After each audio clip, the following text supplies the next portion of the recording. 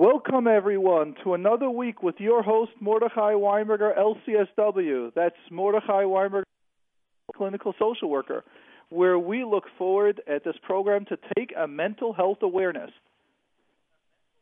And with Siyata Dishmaya, we will be able to take your questions. The number to call up is 718-683-5858. That's 718-683-5858.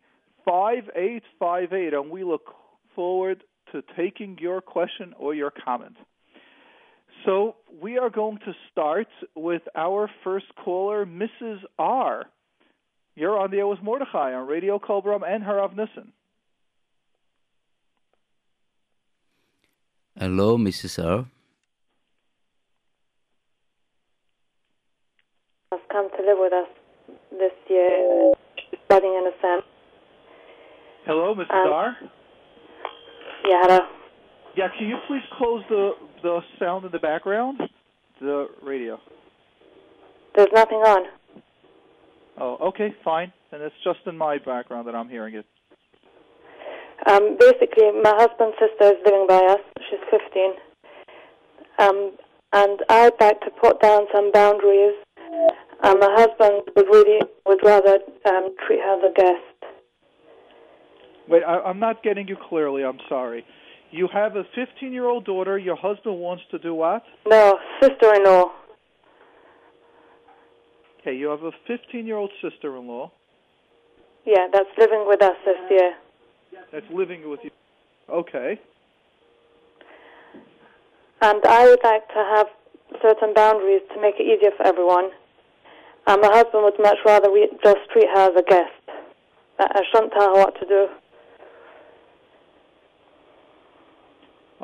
Okay, so I just want to start right now how complicated your question is without even saying anything. Let's start like this. Why is she not in her house? Is it because the family lives far away? Is it because she's got behavioral issues? Is it your sister or it's your husband's sister? If it's your sister, how are you dealing with it? If she has a problem, how is she in your space? If it's your husband's sister, he's giving you to take care of his sister. Why aren't you going to her sisters where it's more? If he wants you to take her and he's giving advice, is he around? Let him deal with it instead of giving others advice. Okay, so basically it's a bit difficult for me to talk. I hear myself twice. So do I, by the way. Should I call back? I'm not sure if it's the new system that we're working on. That's why it's happening. I think you try to call back because it's very echoey. You know, you are on a speakerphone. Right. You're on a speakerphone. No, regular. I know that you're speaking from UK, so I just could be that line over there. No, shall I call back again? I try. Okay. Yeah. Okay. So I'm gonna try again. Okay, Mordechai will go to the other caller, Mr. M. Okay, so let's go to Mr. M. Hi. Mr. M, you're on with Mordechai and Harav Nissen. Is that me? Correct. Yes, it's you. Okay, well, I'm a yeshiva bacher, and I would like to know if you can give me chizuk because I'm in therapy and no one in my yeshiva knows, and it's quite hard to deal with it without anyone knowing, and they wonder where I go when I leave. Can I have a little bit of chizuk to keep on trying? Well, first of all, let's acknowledge the problem, number one. The problem number one that you're going through, and so many people have similar difficulties, and that is that let's say you're going for therapy and you're leaving and no one knows where you're going, so you're keeping a secret. Keeping a secret and feeling different and then needing to come up with stories is extremely difficult. That same feeling is sometimes what people feel if they come from a divorced household, if they have a sibling that is not well, if they have parents that are fighting and it's a secret, if they have a grandparents that got financial issues. People walk around with secrets within themselves, and the world perceives them as healthy, successful, and really they feel that there's something, that they're different than everyone else. So right now, let's first give you chizuk. You are doing the right step. Means if you need therapy and you're doing it, ashrecha. Amazing. That is fantastic and that is amazing. The fact that you feel that you're different or people don't know, yes, certain things in our society as of now is still being kept a secret. That's one of them that it's still not that acceptable, although it's changing in our system. Meaning that people are feeling safer to say that they're going to a speech therapist. People are feeling safer to have an educational therapist in the yeshivas. And people are even, the yeshivas are starting to get social workers in the boys and in the girls' schools. So it's getting more and more acceptable to be able to say that. And that's a positive. I know we're going to have people listening and saying it's not a positive. I disagree completely. It's a huge positive. And eventually you'll be able to tell your friends saying, yeah, I'm going to see someone so I can do better. And they will be able to do the same thing. We unfortunately, we lost the caller, so we go to the lady from UK, okay? Hello, you're on there. Yes. Does that answer your question? The guy that we lost his call. We lost the bacher yes. that called. All right, so let's go ahead and let's then finish the question. So to that bacher that you're now in therapy and no one seems to know what is happening by you, and you need chizuk going, and people ask where you're going, and you can't tell them yet I'm going to therapy, understand that having a secret is difficult. But recognize that many people are not ready yet to understand why you're going. And in our society, there's still that issue with shidduchim and how you're doing, and all those reasons are reasons for you not to tell the random person. On the other hand, for you to recognize and be extremely proud of yourself that Meretz Hashem, when it's going to come for you to get married, you're going to be happy, excited, alive, and completely successful with Siyata D'Shmaya, versus all those people that are embarrassed to go for help. Mordechai. Yes. Yeah, the guy is back on the air. He's back on. Yes. So let's go back to Mr. M. You're on. Yeah, hi. I just would like to have some chizuk for staying in therapy because it's hard. Sometimes guys say insensitive things because they don't know where I leave and why I leave. Yep. So we were just discussing that you should be looking at your future, that Meretz Hashem, you might invest a year. You might have friends that are you saying they might make comments or ask where you're leaving to, but we want you to focus. You've got the rest of your life ahead of you by taking care of yourself. By not taking care of yourself or worried what people will say will hold you back from having happiness, will have the pressure, and all that stress builds so much more. Does that make sense? Okay. Is that the chizuk that you're looking for, or was there a particular chizuk that you're looking for? Well, I wasn't sure what I was looking for. I just was feeling down. I wasn't going to give up, but it was just like hard, so I decided to call. Good. So let's help me out. So I'll share with you a little how therapy goes by me. In my office, therapy goes, tell me what you're thinking about. Tell me what you're looking for. And then we can try helping you. So what chizuk do you think would be right for you? Well, I'm not sure. Would you want to hear that it's normal, that anyone going through a difficult time will be successful? Yeah. Would you want to hear that the sign of greatness is someone that's willing to overcome and do what's needed, and you've got that? Do you want to hear that the sign of greatness to be able to ask for help when you need it? Yeah. Good. So recognize that each of the above you're doing. Do you want to recognize, can you think of how many friends you know or how many people are in your yeshiva that really need help, aren't getting help, and they're having problems with chavrusas over and over, they're getting upset at different people, or they're remaining quiet and silent, and you see that if they could just speak to someone or from the work that you're doing, boy, would their life be better. Do you see it? How can you look at them and look at yourself and be proud of yourself? I think so. Good. Can that be your chizuk? Yeah.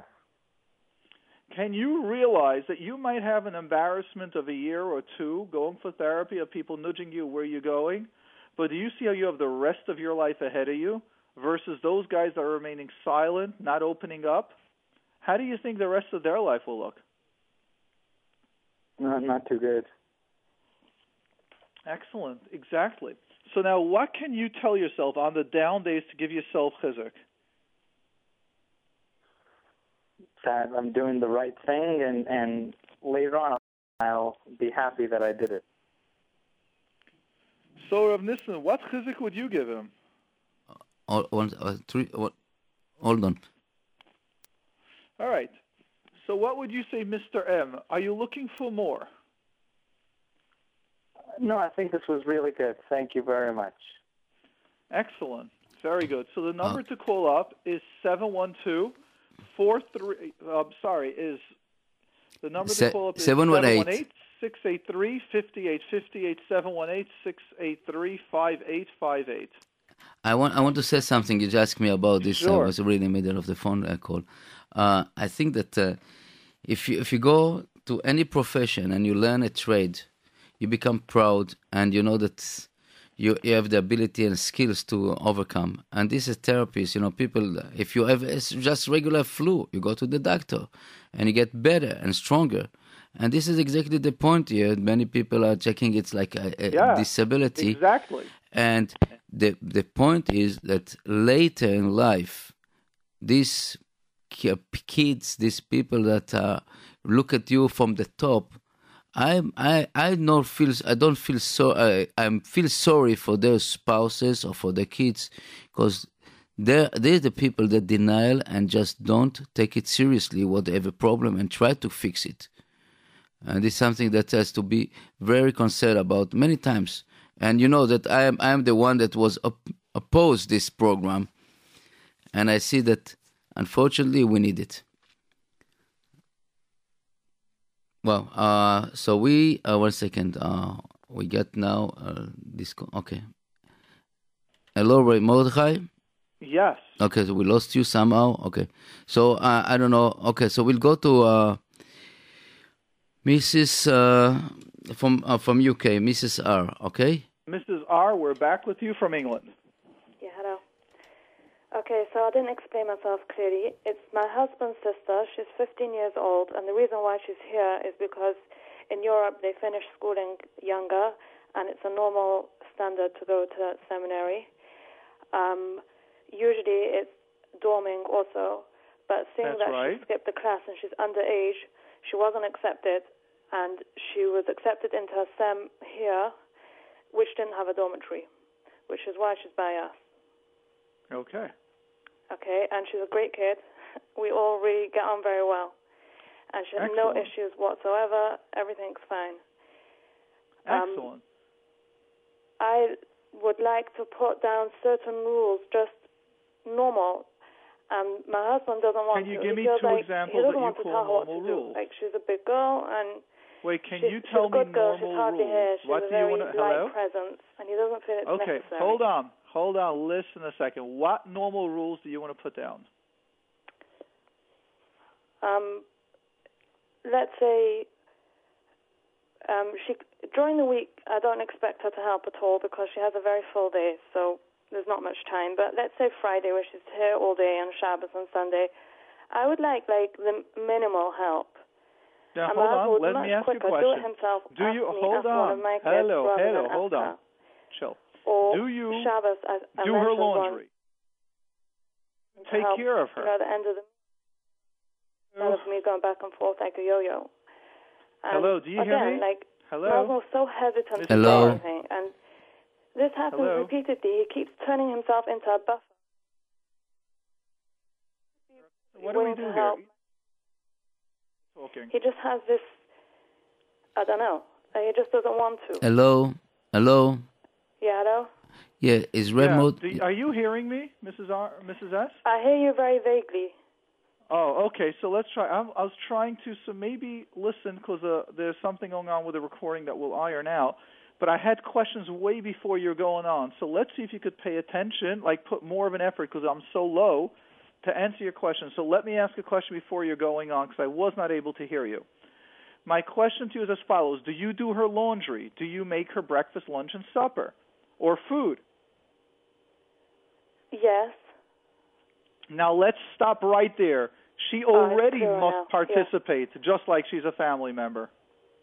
basically, and not to the same degree. I mean, she has her own laundry baskets in her room, but like... And who does it? And who gave her a room? What would you do with that room if you didn't have her? Use it for one of my kids. One of my kids has Excellent. to So come let's stop downstairs. a second. She is in your house. You are doing her laundry. You would have had it with your kids.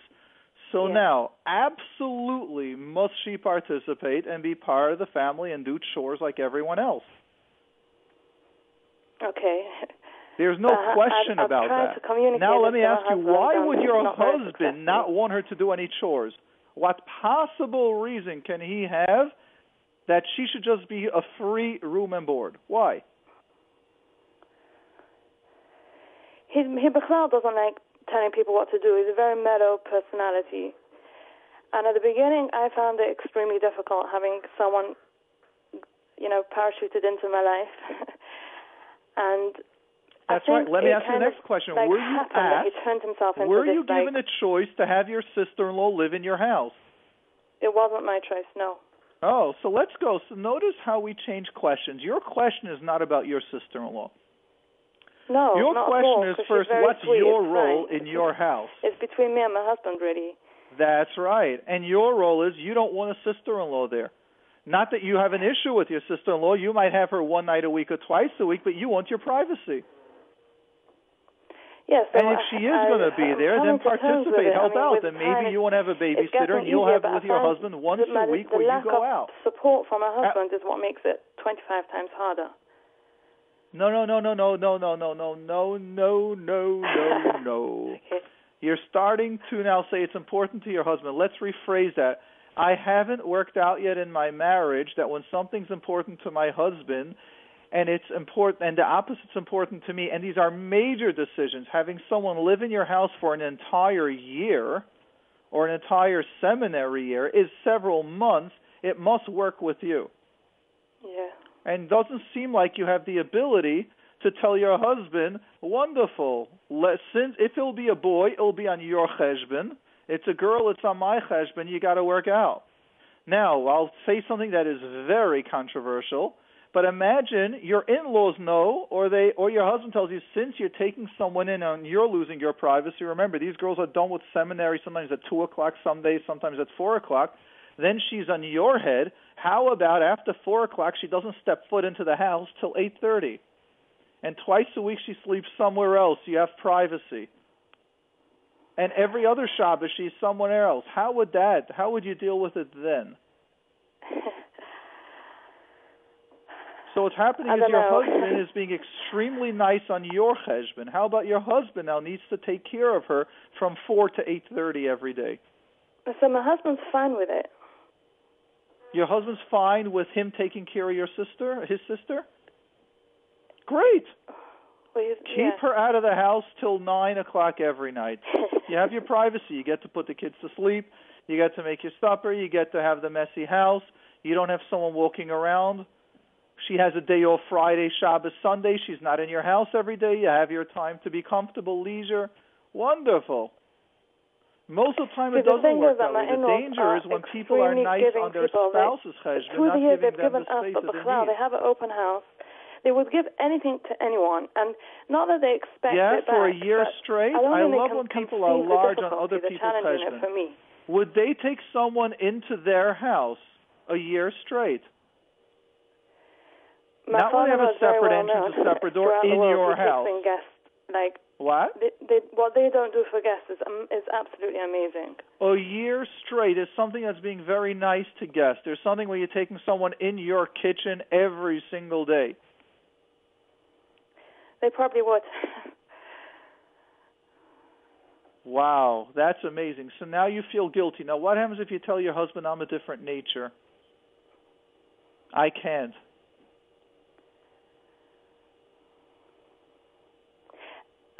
I think that I can. You think you can? Doesn't sound like you can. Sounds like you're frustrated. It sounds like you're blaming it on that you can't get her to help a little bit. At one point we discussed it, and I told my husband all the things that I find difficult, all these things which you're mentioning, which he didn't see.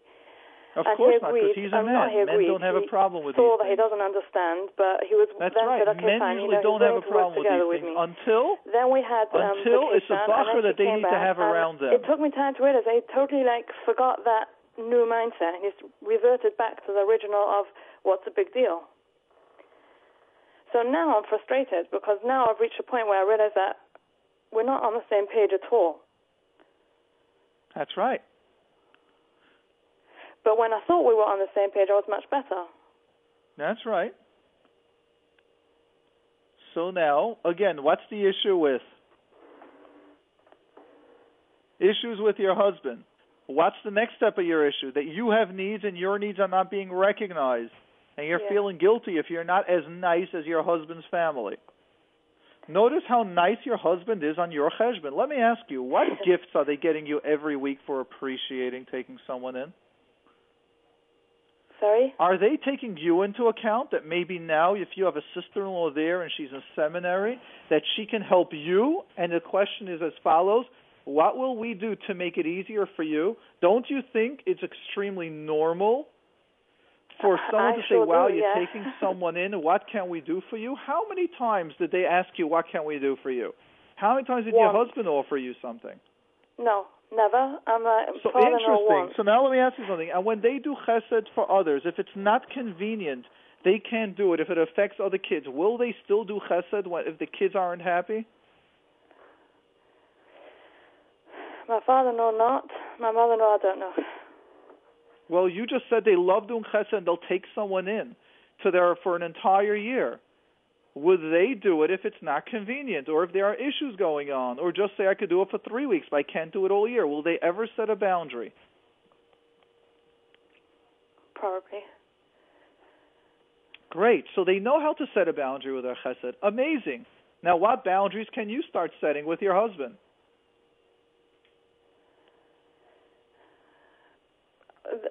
At one point I did say, she should go eat out on Shabbos. So for the next few weeks, and that's what we did. And then nothing happened. I don't know. I want my husband to be more forthcoming. I don't know how to Here's where the codependence comes in. You want him. He doesn't understand you, so you want him to have your wants. That is a large part that we focus on in the marriage workshops. Now let me explain to you. An Aleph Beis, a most normal problem that every single couple has in the entire world. Either the husband's got it more or the wife has it more. Generally, the women have it more. But in today's generation, it is so, I should say, balanced, where it's very different. So let's understand what that means. And we call it mind reading. The most normal concept, issue that anyone that deals with marriage is that because we're raised in a certain environment, we are sure that certain beliefs are normal. And when the other spouse does the other way, how can't you see it? So especially when I deal with a lot of the marriage work, it's the wife says, doesn't my husband see I'm quiet? Doesn't he know he should ask me what's wrong? Or doesn't he see his supper wasn't that warm that he should know that I'm upset and that's why I'm doing it? And the husband had no idea. Didn't he realize I didn't call him today 3 times? I only called him once, or I sent him a text. How you doing? And he was completely oblivious. So we call that mind reading, where we expect the other person to read our body language. And the answer is, if you don't say it clearly, if you're not strong enough to work on yourself to say exactly what you want, then you make the assumption he has no idea that anything is bothering you at all. So for all you know is your in-laws are getting a message from your husband, the happiest and best thing you could have done to my wife is that we have a 15-year-old in our house. She loves it. Yeah.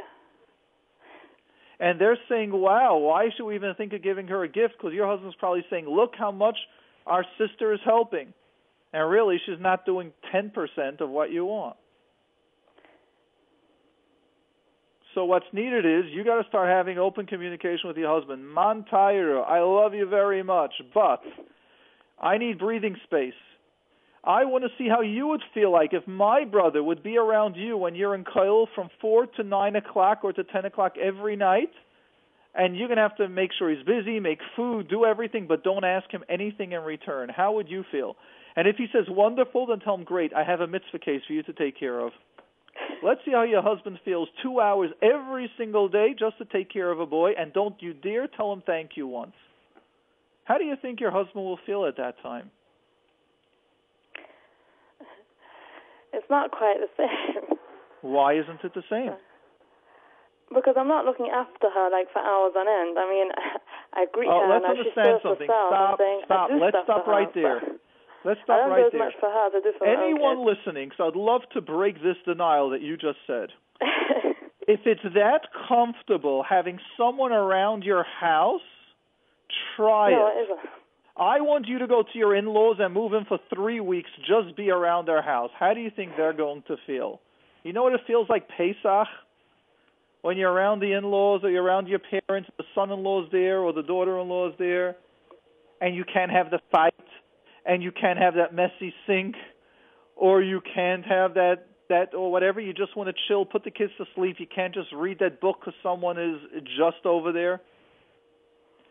You thought you have certain things in the fridge, but she got hungry and she ate up something, so now you got to go out again when you weren't in the mood.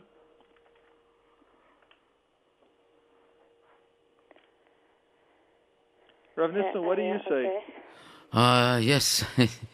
This is as you said, and this is a big question about couples, and this we all has the same problem. Many times we don't see the same eyes, but the problem is really that it's no question that either you put some kind of, you are the queen of the house, and your husband has to respect it and get it. Maybe you got time to make a conversation with your in-law also, to ask your in-law what you think about it.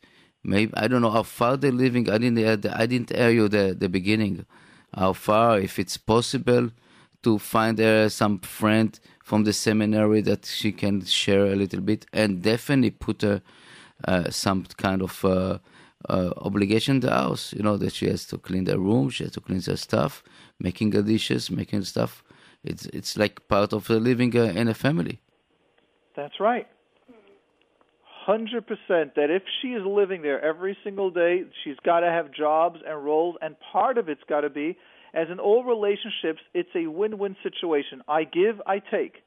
The husband goes out to work, the wife takes care of the house. In the koil houses where the wives are going out to work and they are taking care of the house, the husbands usually will then take the kids to the doctor. The husbands are learning. The husbands will take the kids to the play group in the morning while the wife is working. There's a give and take. There's a balance. What's her giving? We know her taking. What's her giving? Very difficult. The funny thing is that she wouldn't even care to help. She's so fine That's with it. right. And That's what I'm saying. The issue is not her. The issue is first your husband. My husband that has this, like... That's the issue. So that's why I think your husband needs to understand what it's like. So how about you ask your husband to be home every single night ask him for a week straight from 4 o'clock till 9:30 and let him do things and make sure he doesn't ask her for one thing. Tell him you may not ask your sister to even do dishes. He can't ask her to help to diaper one of the kids. Nothing. He wouldn't, I'm saying, because let's say Erev Shabbos Friday, like, he's home all day. He wouldn't ask her. He would quicker work double than to ask her to do something. Great. Let him do that. So tell him Shabbos, it's your job. You prepare the Erev Shabbos. You do the cleaning a day. You're home, watch. I'm going to do nothing, just like your sister. Sure, that will be a give and take. All right. Okay. So I want to thank you for the awareness. I think we helped a lot of awareness. We just got over here a cute message from someone. It's cute. It's too cute how you are so understanding of how annoying it is when someone is in your territory, even if she's a big kid and you don't need to look after. Any normal lady needs her space. No one needs an in-law living with her for a year. I'd never agree to that. Wow. Just to improve it. Right. So this is just a random person sent the message a minute ago. Someone else sent a message to the JRoot one. They're totally taking advantage of her. She has to put her foot down. Now, I want you to realize, putting your foot down, you're allowed to have your sister-in-law there. Chas v'shalom, I'm not saying not. In marriages, we all make choices. But there's a recognition. There's a thank you. There's understanding. There's someone around underfoot. And now what's the reward? The reward is she might be watching the kids so you can have a day off or 2 days off. The reward might also be your husband will get you a gift. The reward might be that you will go away for a week vacation and this sister-in-law will watch the kids. There's a give and take. That's relationships. Right. I'm not telling you kick her out. All I'm saying is you still need to get the recognition. Right. And that's something that's your inner work that's needed to focus on. Right. Thank you for calling up and staying up so late all the way from England. Thank you very much. It was very helpful. Well, Do you do a marriage workshop? Yeah, we do marriage workshops. Yeah, we do it once a year, Bachsham, a beautiful 4-evening marriage workshop. Yes. What, on the phone? Yeah, we do it over the phone. I don't know when I'm going to do it. I haven't announced it yet or figured out the timing-wise, but we do it. So how can I find out about it? That's a great question. It's hard. You see, on the radio, something that I've never done is I don't promote myself on the radio. Only when I do a workshop, I announce it 1 or 2 weeks before, and that's it. Because the radio is not about promoting me or my workshops. It's about creating a mental health awareness. I usually, if I ever mention anything about me, we already get so many messages. Mordechai, I thought you were doing a lishma. Now I see you're promoting yourself. So let's try to avoid all those people. I want to thank you, by the way, for talking about your book, Alive, because I didn't know about it, and I ran out to buy it, and it's mamish amazing. So you should promote yourself. Yes, I actually don't. That's right. I don't really announce every radio program. I don't start off, I wrote a book, and I do workshops and sign up, and I do clients and come to me. That's not the goal. The goal is to create awareness that there's therapy out there, people can get better, and the focus is not me. The focus is you, the people. Thank you almost very like Trump. Almost like Trump. Just, it was a cute point, by the way, for everyone. I try not to get into politics. But I remember when Obama gave his first speech, they noticed he used I checked it up yesterday, he used 244 times the word I. It came out that every 12 seconds he used the word I. Trump, in his entire 17-minute speech, only said the word I 2 times. Wow. Yeah. It was just interesting. I remember when Obama spoke, 244 times said the word I, and every 12 seconds. We see the results. Yes, we see the results. I usually don't get into politics. I'm not here to take it, just to create the idea. But I know what my focus is, and the goal is not to promote the workshops. And I guess I would say listen to the programs or have friends that listen, and when we announce it, people will do it. Right. Thank you. We'll go thank you. We'll go to Mrs. R. We're going to Mrs. R, and for those that would like to call, the number is 718-683-5850, 718-683-5858. Hello.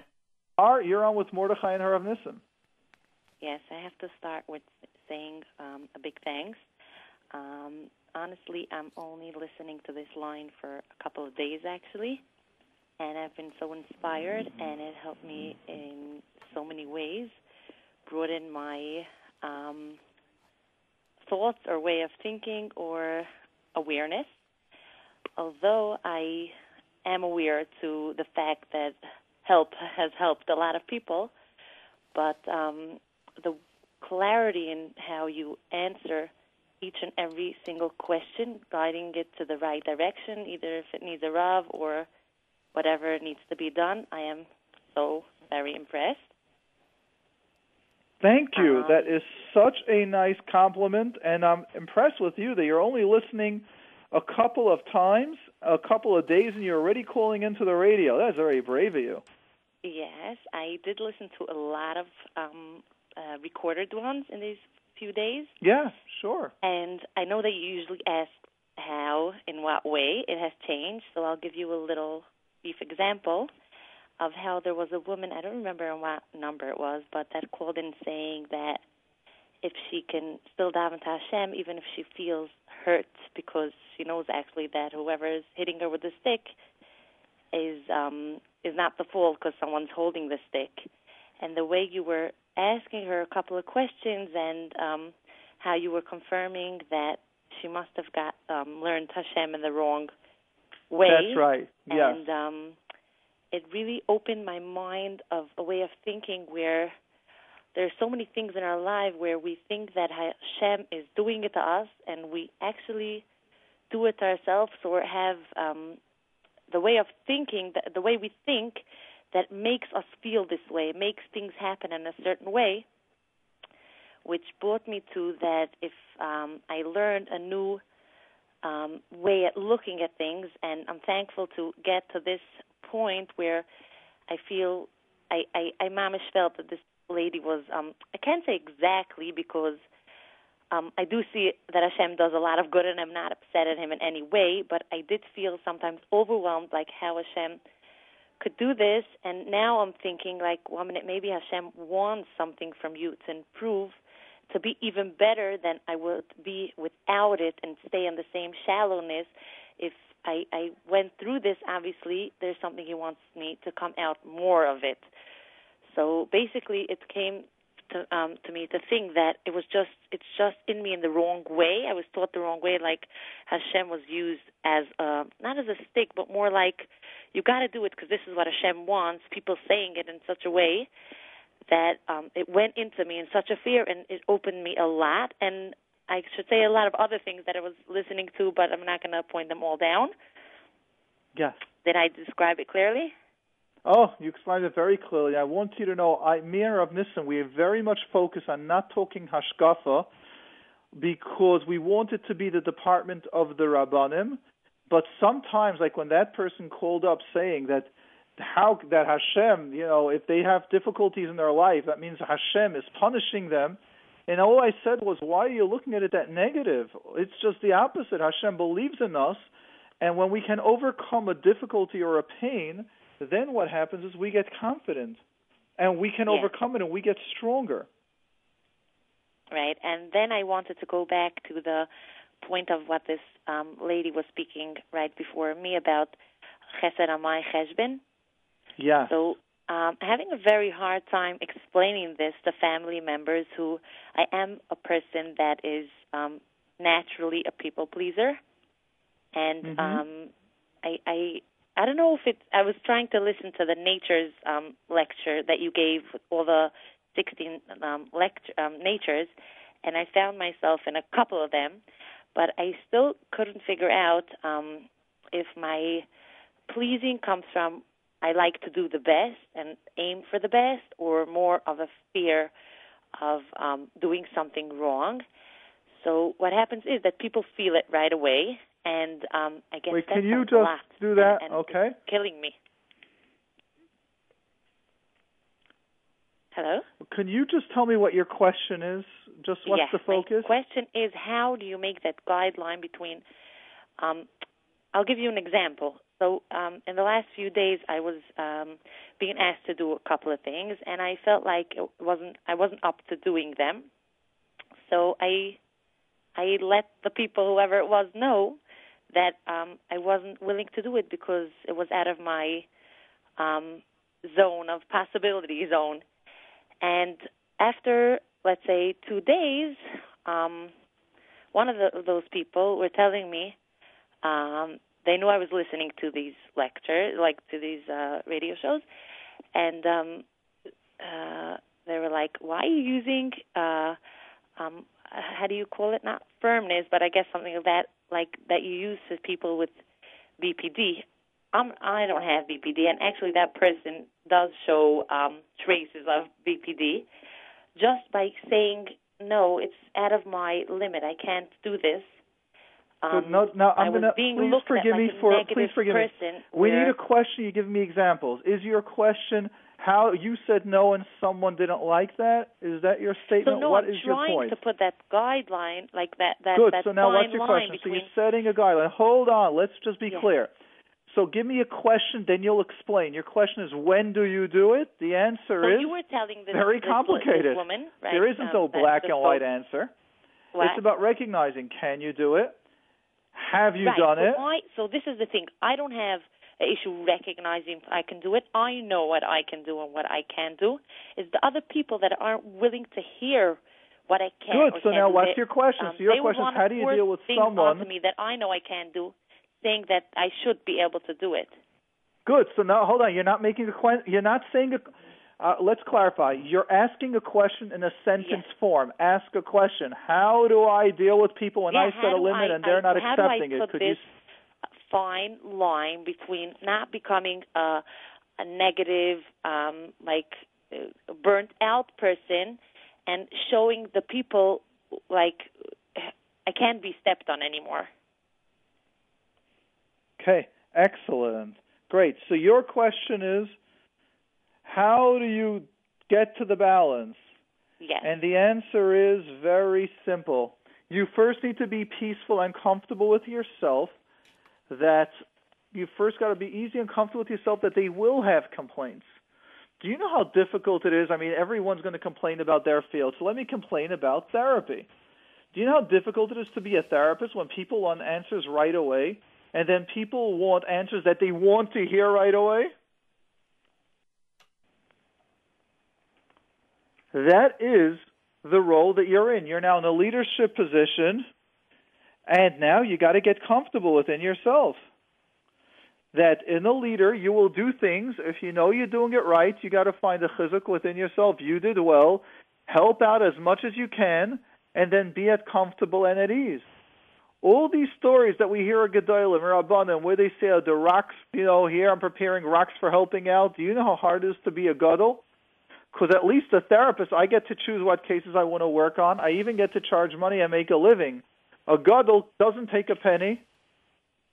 A gadol is someone that's available for Klal Yisrael. People assume that, I'm working from 9 to 6. I have to deal with the kids till 8, 9. At 10 o'clock is when we're calling the gadol's house. It's interesting. You hang around the gadol, people don't have any ideas that they have a life. Now I have a crisis. Now I've got to call every gadol and be available when I need, and it's an emergency. And these are some of the steps that, in order to be a gadol, they create boundaries. And some people are angry at them, but we realize that that's just part of being in those positions. We'll go to Mrs. B. Thank you. Mrs. B, you're on with Mordechai and Harav Nissen. Yes, I have a question. Go ahead. So basically, I'm working in a place, and I met someone that I worked with in the summer, and I don't have faith, but she has issues, and she basically comes into my office, and I greet her, I'm nice to her. My question is, how do I create boundaries? By being friendly, but I don't want to be too much of a mentor or too much of a overbearing person. So can you give me what is the boundary that she's crossing? She came to visit you at your work. Is that the boundary? Is the boundary that she comes too often? What's the boundary? No, yeah, she comes at times that she's not supposed to, and but she has issues, and she could be really oversensitive. So good. I don't know how do I. Let's try this role play. Watch me do it with you. Hi, thank you for coming to visit me. I really enjoy you coming. Let me ask you, you're coming at a time when I'm in the middle of work that's not convenient, that I'm not able to see people during work hours. So when is the time that you could come after work hours? Right. I could do that. That's not really my question. My question is more of, I don't want to be her mentor, but how can I be a friend without a mentor? How can you be a friend without a mentor? Now I hear a completely different question. Where are you being her mentor? No, basically she's a girl that needs a friend. She asked me for my advice, and she needs my help, like a lot of times. And she comes to my office. So she's using you now as a therapist? As a mentor? Yeah. Do you want to be a mentor? Are you prepared to be a mentor? Do you have the skills? Do you have someone guiding you when you're mentoring someone? No, that's why I don't want to be a mentor without guidance, without instruction.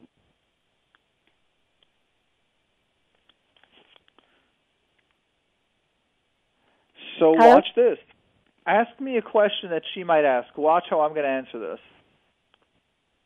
What she might ask me, so let's say she comes to the door, and I'm busy, so I wait. I'm preoccupied. Then she comes in a few minutes later, and she says, "You couldn't notice me. You couldn't give me attention. You couldn't realize that I'm here. I need attention. Give me attention." Now watch my response. Wow. So you need attention, but I'm a friend. Sounds like you need someone a little more than that. Right. Well, how would you respond? You're her. Let's do a role play. So let's say I would say that, and she would maybe be at a loss for words. She wouldn't know what to answer. Wait, say that again? I'm sorry. I didn't understand it. No, let's say that Stante just was. Let's say if I tell her that she would be at a loss Watch, for not let's say. words. I want to do a role play. Ask me a question. Do a real role play. Don't say she Oh, says, okay, I say, fine. I'm going to be you, you be her. Do it. Watch. Well, I should ask you a question when she went. Yeah, ask she me might as ask if me. you're her. Go ahead. Why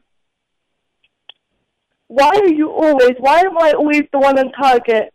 Why are always people trying to help me? That's a great question. Who's someone that could help you out with this? I don't know. And this girl was a young girl. And I don't either know. It's in a school I'm just setting. the 19-year-old girl, 20-year-old girl, 23. No, she's a teenager. She's 14 years old. I'm saying, how old are you? Me, in my 20s. Great, that's what I said. So I'm just 20 years old. I think you might need someone that can guide you with this. Try one of the teachers. But I tried to ask people, and I think they don't know the severity of the situation. They don't realize. No. You're switching roles again. Watch. I am being you. I want you to be the girl. Watch what's going to happen. Don't switch roles. Play the role. You're 20-something. You're now the 14-year-old. I'm 20-something. Ask me. I get this all the time. I have people coming here, people paying a lot of money to see me one time, and if I don't have the skills, I will not help them. I won't fool them or fool myself. Okay. I should ask you the question? It. Be the girl. Be that girl, the 14-year-old. Okay. I'm going to be you. Okay. Watch. And the reason why I'm spending the time with you is because I want other people listening. We've got so many teenagers listening where they are trying to help others. They try getting out of their league. You got to learn how to set your boundaries. Right. So go ahead. Be the 14-year-old girl. Do it. And then I wonder if Nissen, he's fantastic in the role play. Just do it. I want to get the main part of the play. I want to be the star of the show. Sorry, say it again? I want to get the main part in the play. I want to be the star of the show. Okay, I got you. Wow. So who can guide you? I don't know. Maybe she'll tell me like a teacher or a principal. Excellent. Go ahead and speak to her about it. Right. Ask another question. Come on, give me 3, 4, 5 questions. She'll do. Okay. Could you please help me with this? I need help with this. I'll need a drop more. Like what? Okay, fine. All right, but do you get the point? Yeah, I get the point. The point is that you're not a therapist. She might need interpersonal skills. She might need social awareness. There are therapists that are specially geared for that. There's a person, their name is Marsha Garcia Winner, which is over 22 books in social skills and social skills thinking. You don't have any of that knowledge. Not that it's nice that you want to help someone. You can be a friend, but you can only help them when you know what you're doing. Hey. No, but is it my place now to go to a teacher or a principal and tell them what I think, or is it not my issue? Rav Nissen, what do you say to this? I think to stay aside. I don't think that it's your business now. And just tell her, the girl, that, I'm sorry, I cannot help on this issue. I can do it, I can be your good friend, but I don't have the skill. I don't, as Mordechai say, to start involve other people unless she wanted. Is that right? Mordechai? Yes, I hear you, 100%. In other words, there's something very nice when you have a 20-year-old that's helping a 14-year-old. I'm a big believer in mentoring. I'm a big believer in being a friend. But you also need to know when you need help, that's something else. Right. And sounds like when she needs a therapist, you're not allowed to be then and take that role and think you're helping as a friend. But I'm a therapist. I have a lot of experience in many areas, and I've got people coming to me with certain cases that are out of my league. For example, a personality disorder. I don't have the skills. I don't know the dialectical behavioral skills. I know what's going to happen. I know the whole process, but I'm not specializing in that. I will not take it. I can guide them. I can even speak to the therapists that do the work and make some recommendations. But I am not a specialist in the DBT, dialectical behavioral skills. I am not, and I can only give my advice and then pull out. Right. But I want to know, is it my concern to go to a teacher and therapist if I realize again, that now you've asked really, a hard. really Now again, I want you to realize you asked a simple question, but your is it questions we can only create an awareness. So I'm just going to tell you why. We're going to go to the next caller. Give you an idea how complicated your question is. Your question is it question? Is it my job to tell a teacher? Watch what's going to happen. Let's assume you're going to go over to the teacher. The teacher might not have time to deal with it. The teacher might think you're overblowing it. Or the teacher might say, yes, there's a problem, and the teacher might call the parent saying, this and this girl called me up that you need therapy, and the parent's now going to blame you for everything that you did, that you caused the problem. What's a 20-year-old doing talking to a 14-year-old? Right. It's complicated. Is the girl ready for help? Is the teacher ready to help? Is the teacher going to take over the case? How will the parents handle that?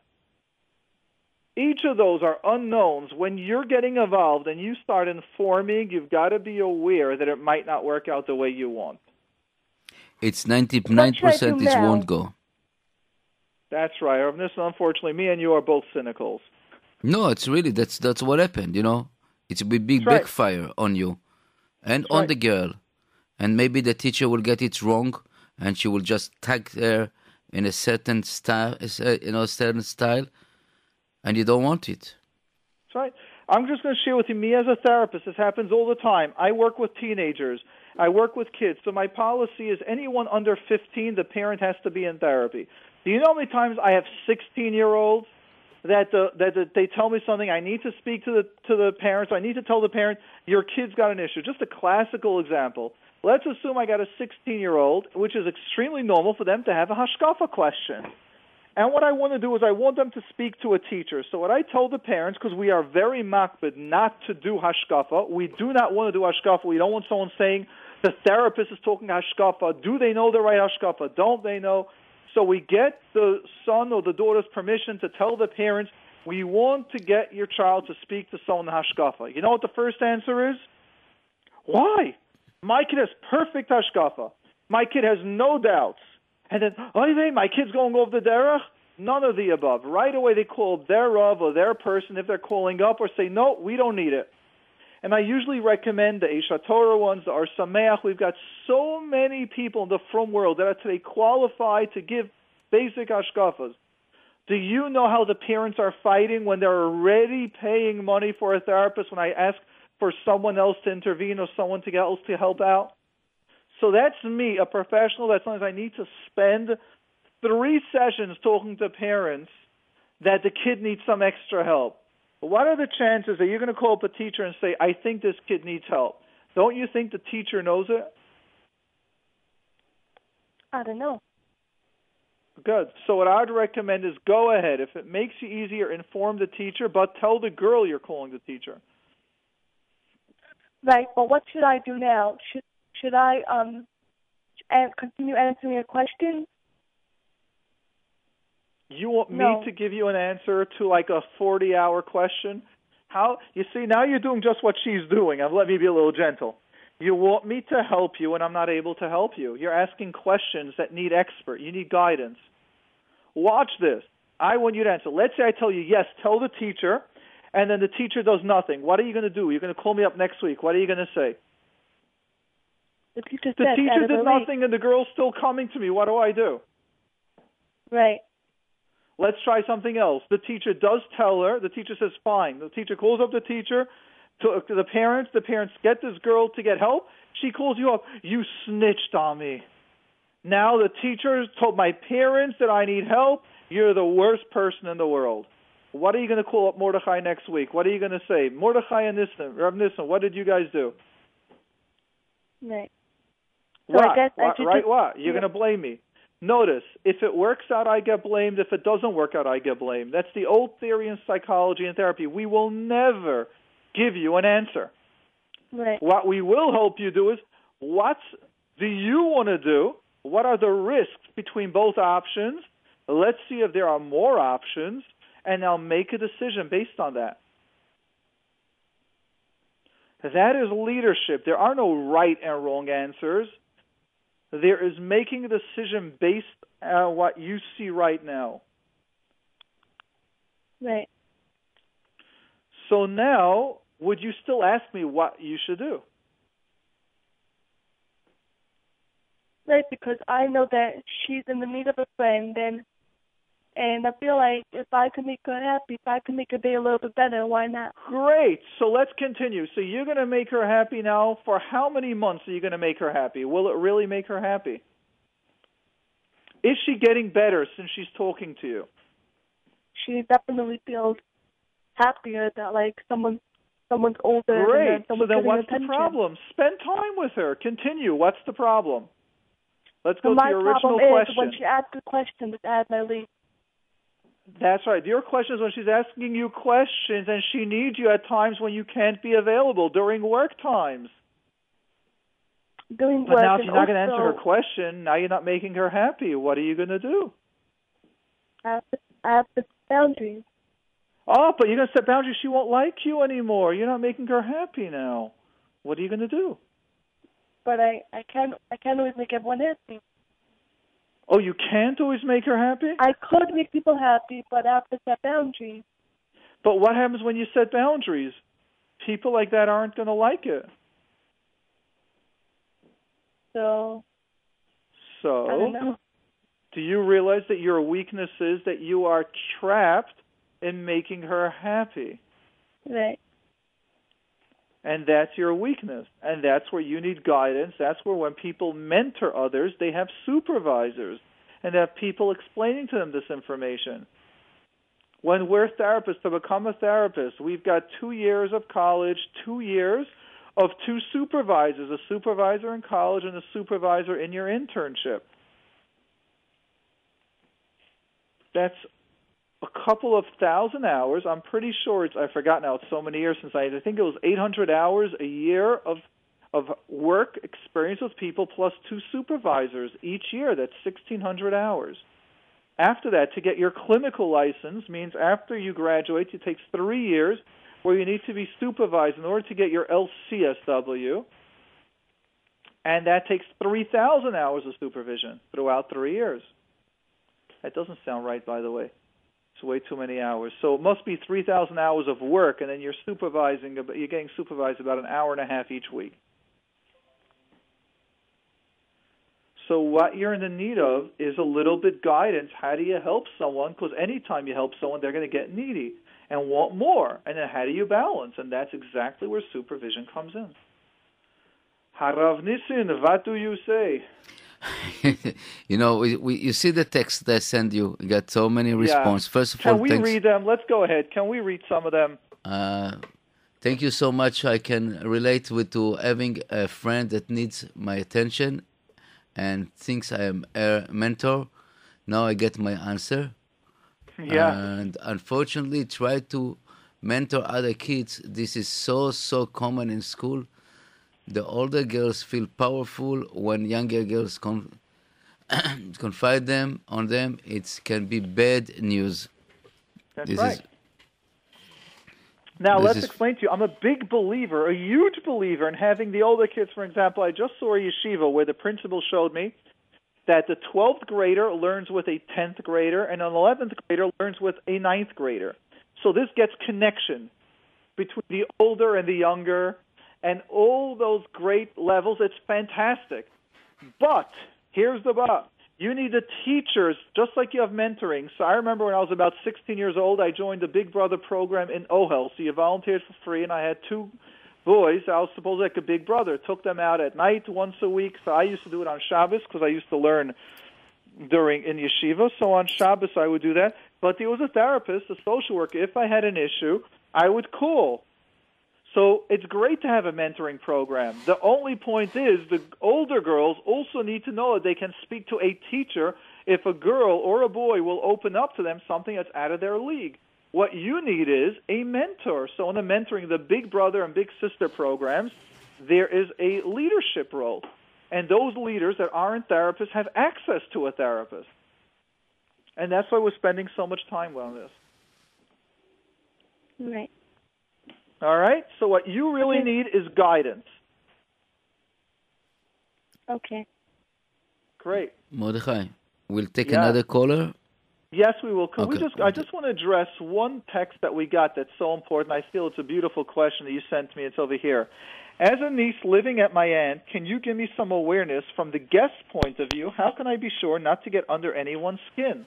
I thought it's a magnificent question and awareness. Yes. So I'm going to share my ideas of this. Actually, how about you go first? What do you think someone can do? Means it happens at times in life that you're going to have being in someone's house. You might even be there for a couple of months. Now, what do you do? Or if you're aware that they might also need their space, what are different steps that you can do to help out? First of all, I want to say that kol hakavod for this girl that she's aware about. She said it seems like a very sensitive girl. That's right. And it's amazing to this. I know that when I'm guest and other people, other houses, I would say that first of all, if it's coming Friday, bring some flour, maybe bake some challah, help, and show your willingness to help and to participate in the house. You see the baby crying, pick up the baby, and try not to basically breaking the territory. It's very important. Many people are breaking the territory of other people, meaning, that jump over, pick up the phone, the phone ringing, you just pick it up, and don't do it. It's their house. And you see that something that, as I see from the text, is very, very sensitive girl. She understands, she knows what, but really ask your aunt, and if you need help, bring from your own things to the family, but keep the boundary, keep the border that you are a guest over there.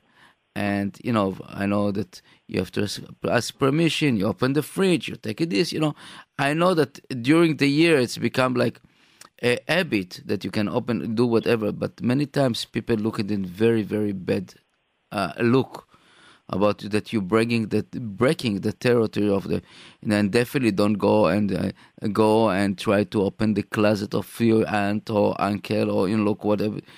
Try to keep your own space in their own space and respect each other. And I would say that with aunt and niece or nephew, it's easier than a sister-in-law and a brother-in-law. You agree with me? Definitely. I say each one has got their pluses, so sure. Yes. So that's my answer to this girl. Great. So I would even take your answer and just put them in PowerPoints, in points. So point number one is recognize that you're there. They love having you and they're happy to have you. But at the same time, a family needs their individual and private space. So if you're living by them, find out if you can go away for a Shabbos. Even if they said it's okay for you to be there, try to see that once a month or every other week to go away, not because they don't like you, just so they will have their space that's just human. We need our space. We need time. We had that several times on the radio when you had people that they adopted or they took in children, difficult family members, different children, and their own children just needed time to balance, to have their individual space. Couples, even though Baruch Hashem, the actual parents, they've got kids, they still need time to work on the couple as a team. So number one is try to give them their space. Number two, as our listener said, help out. Even speak to your aunt. Tell them, I so appreciate that you're taking me in. What can I do back for you? And they might tell you, oh, it's wonderful having you. You know what, can you watch the kids once a week at night? I want to go out with my husband. Can you watch the kids? Or, you know what, I want to do an exercise class. Can you watch the kids while I do that? So if you're offering and allow them to share, they might say, we want you to bake. They might say, Erev Shabbos, take out the kids for 3 hours. Each person has their needs that they like, but when you ask, it's there. The next point I want you to realize is do not feel like a guest. If you're here at this program and you now feel that they don't want you, that's not the point. As this woman said, as long as her husband gave her the understanding, she didn't have an issue with it. The issue started when her husband stopped understanding, why does she need the space? What's the big deal? It's my sister. It's a sister-in-law. And the answer is you even need it from your children. I know husbands, I speak to them and, it's such a pleasure Sunday. All the kids are home. I love that I work on Sunday so I'm not around. Or the husbands go, it's so good going to shir at night when all the kids are fighting at bedtime, we get a break. Or the mothers say, the kids just went to school 9:30. Everyone is out the house. We have now 4 hours to ourselves. Everyone being human needs time, recognizing that if they get their needs, they want you there and they're comfortable with you. So work it out, bring it up. And there are usually solutions and ideas. Rav Nissen, let's go ahead and take then the last caller. Okay, we'll go to Miss B with a parent's permission. Excellent.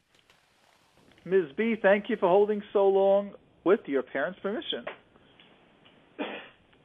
Hello? Yep, hello. It seems like they're sleeping. Hello, Miss B? All right. Miss S, I'm sorry, it's Miss S. Oh, yeah. Hi. Okay, I'm sorry. Okay, I'm sorry, my mistake. Miss S. Okay, thank you so much for the line. I really appreciate it. You're so welcome, and I'm so appreciative that we got your mother's permission. It's really done healthy. Thank you. Okay, my question is like this. I went to camp last year, and sometimes I was homesick. And when I was like I was nauseous, and I was really not feeling well. And since camp, I have a fear of being homesick because I know what happened then. And it's really affecting me because let's say when we have a sleepover or a camp Shabbaton, and I panic before because I know what's coming. What's coming? That I won't feel well, and it very bothers me. Great. And what solutions did you do when you thought about camp? Like what? Well, what solutions? How did you manage going to camp all the years? No, I went one year, and I don't know if I should go back or not. Uh-huh. Rav Nissen sent me a message for me to answer it. I was going to shift it to him. So cute. It's your field. All right. So if Rav Nissen is shifting it to me, then I'll do it. So I'm not going to shift it to him. So let's first understand how the mind works. The mind is a machine, has various components. One part is logic, thinking. The other part is our imagination. I don't want to use the word smart because we're going to get controversial, but people that are very creative, what is going to happen is that their imagination is that powerful. Now, I need us to realize that the more creative we are, the more we can see into the future. That means someone can see a car as just a car. Someone can see a car as a way of doing mitzvahs. They can drive people. They can make money that way. And the person that's more creative can then be more successful. So understand, creativity on many, many levels equals success. Too much creativity, if we don't teach the brain how to balance the creativity, as Shlomo Melech says, mar b'chachma, mar b'machav. If you're thinking too much into stuff, you're going to create more pain.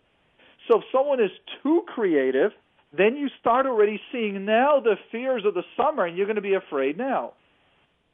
So there are many ways of working on this. So the cognitive therapy model is to recognize, to understand that what's happening is your logic brain is turned on. Your emotional brain is turned on, and we need to turn on your logic brain.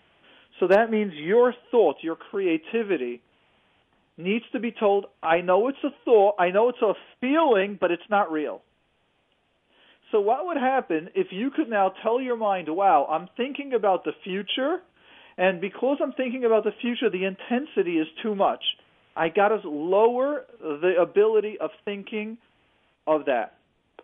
So can I give you an example? Let's talk about, someone gave me a great example this morning about chocolate. Is chocolate great? Do you like chocolate? Yeah. Okay. Now, what happens if I would tell you eat 5 pounds of chocolate? Would you still like chocolate? No.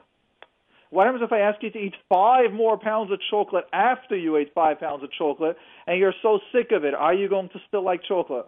No. Excellent. So now if I tell you after a supper there's a small chocolate bar, and that's great, would you like it? Yeah. So what's happening is everything on a certain level at a certain time is great. Now the same is with our mind. What can you do that when you start thinking about camp on a cognitive level, on a thought level, to start saying, I'm lowering the intensity of it? Means right now you're thinking about camping, you're thinking about eating 10 pounds of chocolate. Of course you're going to hate it. What happens if you start saying, no, I can call my mother, I've got friends that I like, I can have a great counselor, I know I'm going with certain friends, or I can have a best friend sleep on the bunk right next to me, so we're going to schmooze all night. And you would say, I'm old enough that now I don't need to be that afraid like a 5 or 6-year-old. What would change then in your life? Then I wouldn't be so afraid, but I would still have the backup in my mind that I know what's happening. I know what's going to be. Say that again, please, one more time. That I'm not going to be so afraid, but I'm going to know that still I know what's coming, and I'm just pushing it away in the back of my mind. No. Notice, okay, that's one step. The next step is that when we work on this metacognitive level is, notice how you use one solution. So what we call is, or we just did it with one of the therapists in the center today with a client, actually did it with 2 clients. It's called best case scenario, worst case scenario, and what's the realistic answer. So you're seeing the worst case scenario. Worst case scenarios, you'll be afraid, you're going to be lonely, you're not going to have anyone, you're going to want to go home and you can't go home, your parents paid all that money, you're so worried. That's worst case scenario. Best case scenario, you'll have 5 of your best friends all coming to camp. The counselor is going to be the best counselor. Your parents might even get a job in camp, so you're going to have them a whole time.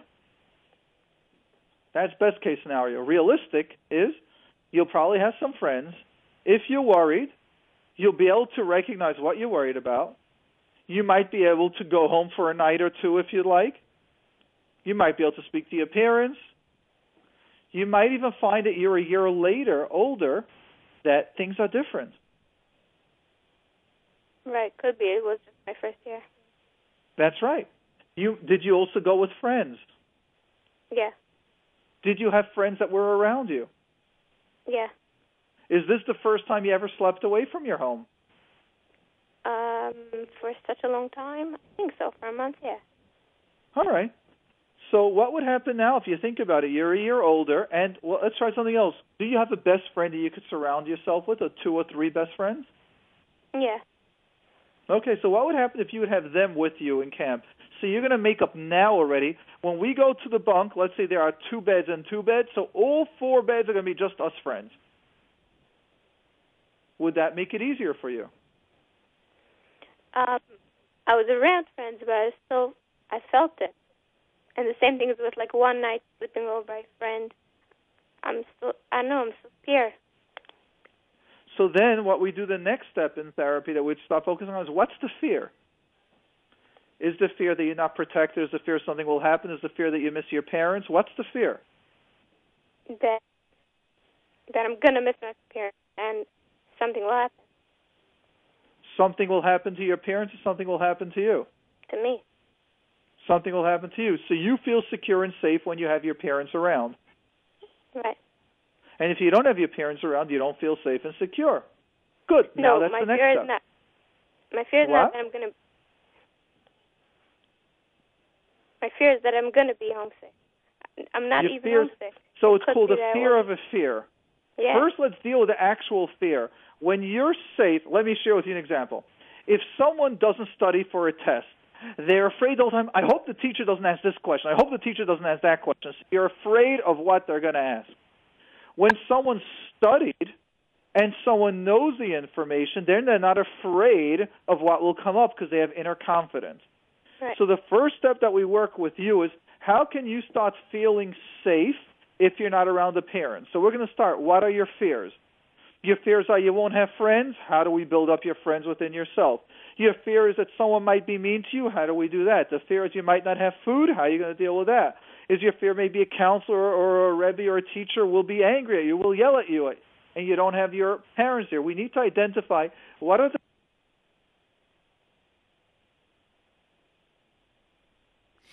Yeah, we lost... Yes, hello? Yeah, Rabbi, yeah. Oh, I'm still here. Great. So we need to identify what are the underlying fears, and then we do that. And then once you feel confident within yourself, then everything else disappears.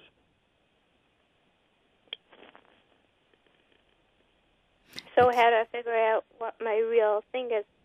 So that is more when, I'm not saying you need therapy, but someone that has experience, that with someone that's afraid or concerned, they have skills how to help you deal with it.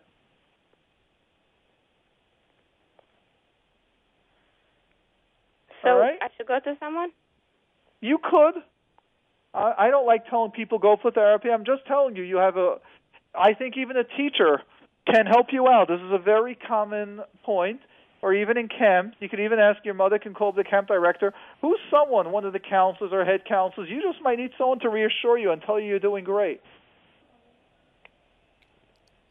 I think Shabbaton is very good as a beginning. The teacher. Yeah. So I don't think you need to speak to a therapist here. I think this is one of the most common points out there, that almost every kid, the first time they're going to camp, they're afraid. And just speaking to someone, many times I've dealt with cases, for example, where parents would tell the head counselor would then tell the student or the camper, I'm here for you. Do you need any help? I'll make sure the teacher, the counselor asks you. Once you know someone's looking out for you, you feel safe and confident and strong. Okay. Okay, so I don't think we need to run to a therapist. I think just having your parents talk to the head counselor, and they can just speak to you. What are your worries? We'll take care. You can call your mother every day. Sometimes the counselors will let that, or the head counselor might let that. And sometimes there are other stuff that you might want to do. There are lots of options out there. We're just here to create an awareness as to what happens. And just like what Rav Nissen said, sometimes starting to go to a little Shabbaton, getting used to being away, feeling safe. What about go to a friend's Shabbaton? Just That's right. friends. Start going to a friend's house. All right? Okay, thank you so much. You got it. Excellent. Great, Yep. Rav Nissen. Thank you for this program, for letting us go so much later than usual. Rabbi, you want to talk about the last text I sent you? Sure, let me go ahead and About send it. Please elaborate issues. The car accident. Oh, you just sent it right now. Let's Okay. go ahead and see this. I was just tonight in a major car accident. I was considered at fault. Baruch Hashem, both people involved are okay, but it was extremely traumatic. Do you have a recommendation that I can do in the first hours and days to get rid of this awful feeling and to avoid heading into a downward spiral of self-blame, etc., which I have feeling I'll be heading into? Well, this question gets very complicated. I wish you would have called in person because I don't know what's really going on in your life. So let's clarify. It's normal to be in a car accident and to be afraid. It's normal to be at fault and to start picturing what I should have done things differently and things should have been different. That's always. Everyone, whoever's ever made a mistake, always walks around with that regret. In fact, there's even something more scarier word called survivor's regret. And that is never when two people are in a certain accident, one survives, one doesn't. And that person feels so guilty, especially if the one that survived might have been at fault. And these are levels that are out of our control. Now, the reason why I'm saying this could be out of our little league is because you're writing as follows. What can I do for the first couple of hours to get rid of this awful feeling and to avoid heading into downward spiral of self-blame, which I have a feeling I'll be heading into. When you're saying you have a feeling, the question is that going on for many years where you have negative self-talk, where you beat yourself up, where you're upset at yourself? If that is what is happening, that's an issue, then you might need one-on-one guidance. I'm not saying to a therapist, but I am saying to someone that can help you identify those thoughts. We're just creating an awareness over here. So the awareness is that, yes, when people have an accident, the goals are get right into it, talk about it, see the fear, and then also see the positive thoughts. It's normal. It's okay. Speak to other people that had accidents, and you'll hear how it's normal, and all this downward spiral of self-blame is normal. But then start looking at the positive. Get behind the wheel. Move on. But if you know your issue is more severe, you're having it for many years, then you might need a little bit more one-on-one.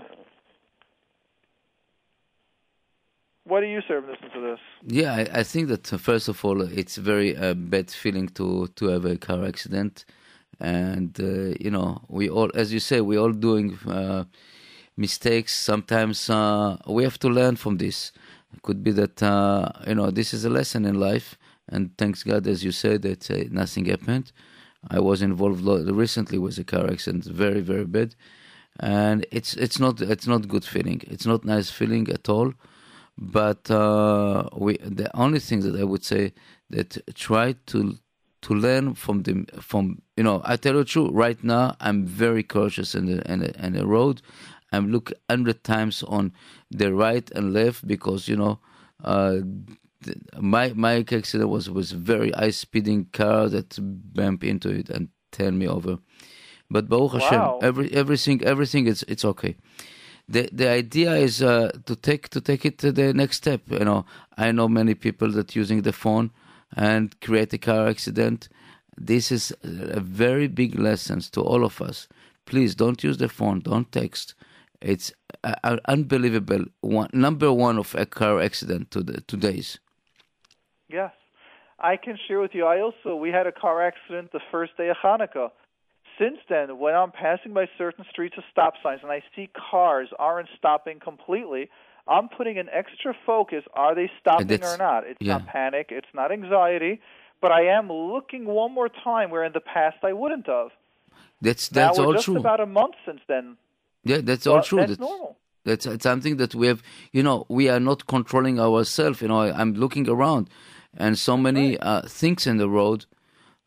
You can look. You stop in the traffic light, and you see the next car to you. They texting phone. It's terrible, really terrible. Right. So understand this is normal. It can probably be 3-4 more months of you being worried or concerned about your driving. You'll drive more careful, but eventually the old system kicks in. You feel safe, and that's how life works. Okay. Have a wonderful evening, everyone. Thank you very much, Mordechai. Sure. Hatzlacha. Thank you, Rav Nissim, for allowing us to go over by so much time. Thank you.